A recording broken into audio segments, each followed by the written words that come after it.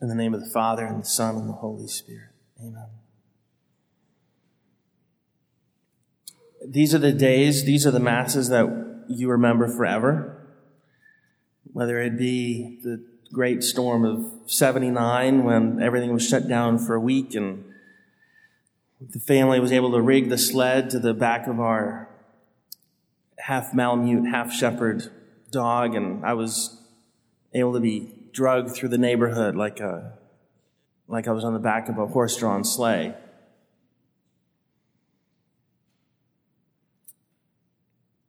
And even remembering that there is a dispensation that the bishop gave to everybody in the diocese, this doesn't mean that you can cash it in later and skip another Mass, in July or August. So dismiss that thought entirely. What we have today is an interesting juxtaposition of our Lord pulling out a scroll and reading it for everyone to see and everyone to hear. And if you looked at the details in your missalette, you can see that we took the first part of today's gospel reading from the very first chapter of St. Luke, and then we skipped to the fourth chapter. So it's pretty drastic what kind of space was covered by that ... between the two sections. Obviously, it's on purpose. Compare it then to what we heard in the first reading from the book of Nehemiah in the 8th chapter. Ezra is reading from a scroll out in view of everyone so that everyone can see him, everyone can hear him. And very clearly, they can see the scroll that he's reading from. They know that he is not speaking on his own behalf. They know that he is proclaiming the word of God. Now, in the case of Ezra and Nehemiah, this is at the end of the Babylonian exile. The Persian Empire had conquered the Babylonian Empire, and that resulted in the Jews being able to go back to Jerusalem. Now, Jerusalem had been looted. Much of their sacred furnishings for the temple and the sacred books had been taken. Sadly, much of their religion had been deprived of them as well. And so in going through what was found, what they now had at their disposal, Ezra and Nehemiah are reading to the people these holy scrolls that they hadn't heard. They're being taught the word of God that they would have known had they never left Jerusalem.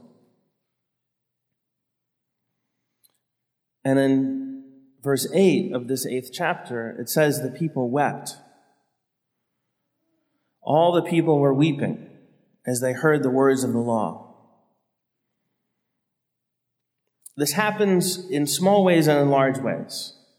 It happens when someone received what they thought was a Catholic education and then years down the road realizes that they were sold a bill of goods. It even happens in my own family. Mom and Dad had been converted and were taught the basic catechism well, but hadn't been taught anything else through the 60s and the 70s.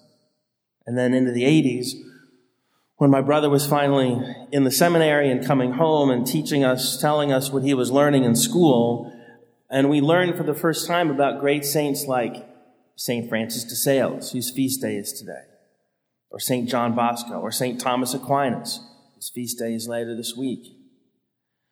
At one and the same time, you're devastated. Why didn't we know this? Why hadn't anyone ever told us?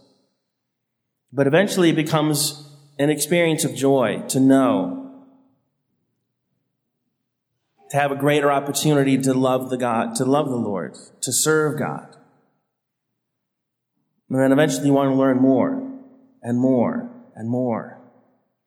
And so Ezra and Nehemiah are telling the people to make that transition. It's good that you're sad. It shows that you love God, that you're sad. But be joyful. Rejoice in the Lord. Realize that as in any moment, as in any crisis, as soon as you learn of something bad that's been happening, that's your moment of greatest sadness, because all of this has been happening, whatever it is, a family crisis, some betrayal. It's all been going on unbeknownst to you. Now that you realize it's been going on, now you're sad. But this moment of knowing is the beginning of things getting better. That moment of knowing what had been missing is the transition. And it's a moment to be grateful. Now I know. Now I can do something about it.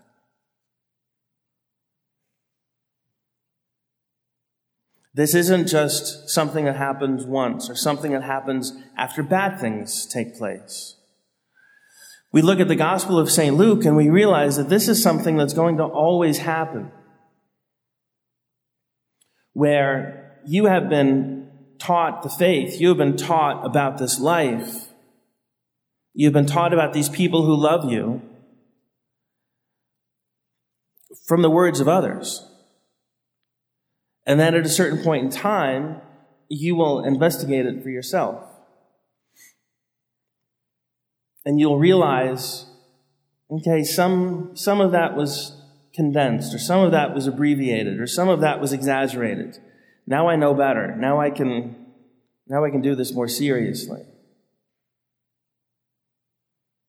St. Luke, he's perfectly well aware that there are other gospels that have been written. Right? St. Luke was the scribe of St. Paul. But he wants to write his own. There's other things that people need to know. And we look at the Gospel of St. Luke, and there's much detail about Our Lady, about our Lord's infancy, about the poor, about women. That's in his Gospel. It's given emphasis in his Gospel. Now, his addressee, Theophilus, the one who loves God, is being given this, in St. Paul's words, so that he may realize the certainty of the teachings he has received. And so he will, in investigating or in looking at this good news of the gospel all over again, he'll realize that what he's been taught is true. What he's heard, what he's seen, what he's picked up, it's all true. And now that it's in his hands, he can do even more with it. It's one thing to remind yourself of a story that you've heard. And as we do that in a family, sometimes details get morphed or left out. But when you read a scroll, when you read a text, you pick up a book again, especially when it's the Holy Word of God, you realize something new every time you pick it up. Well, there will never be a time when we look at the Holy Bible and we say, nah, I've already pretty much gotten everything I need out of that. Don't need to read that again. That can happen. It's possible if that were a book about mathematics or about something confined and defined. But the Word of God presents to us the truth about everything, the truth about God, the truth about ourselves, the truth about the world, the truth about love, the truth about the battle against evil, the truth about eternity, the truth about the resurrection. The book that's about everything will never exhaust your brain cells to connect the dots and realize, I never thought of these two things together. I never realized that was connected to something else.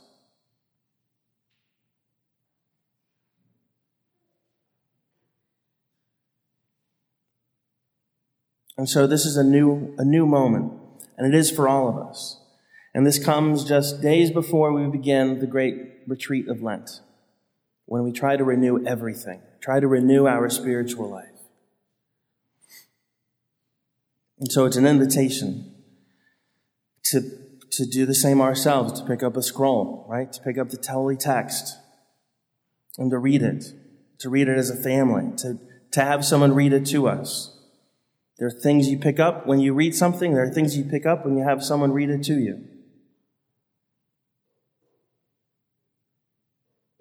And there will be moments when you realize, oh my goodness, I've I've neglected something important, and you'll be sad. But that's the very same moment when you can begin to do something about it. In the name of the Father, and the Son, and the Holy Spirit.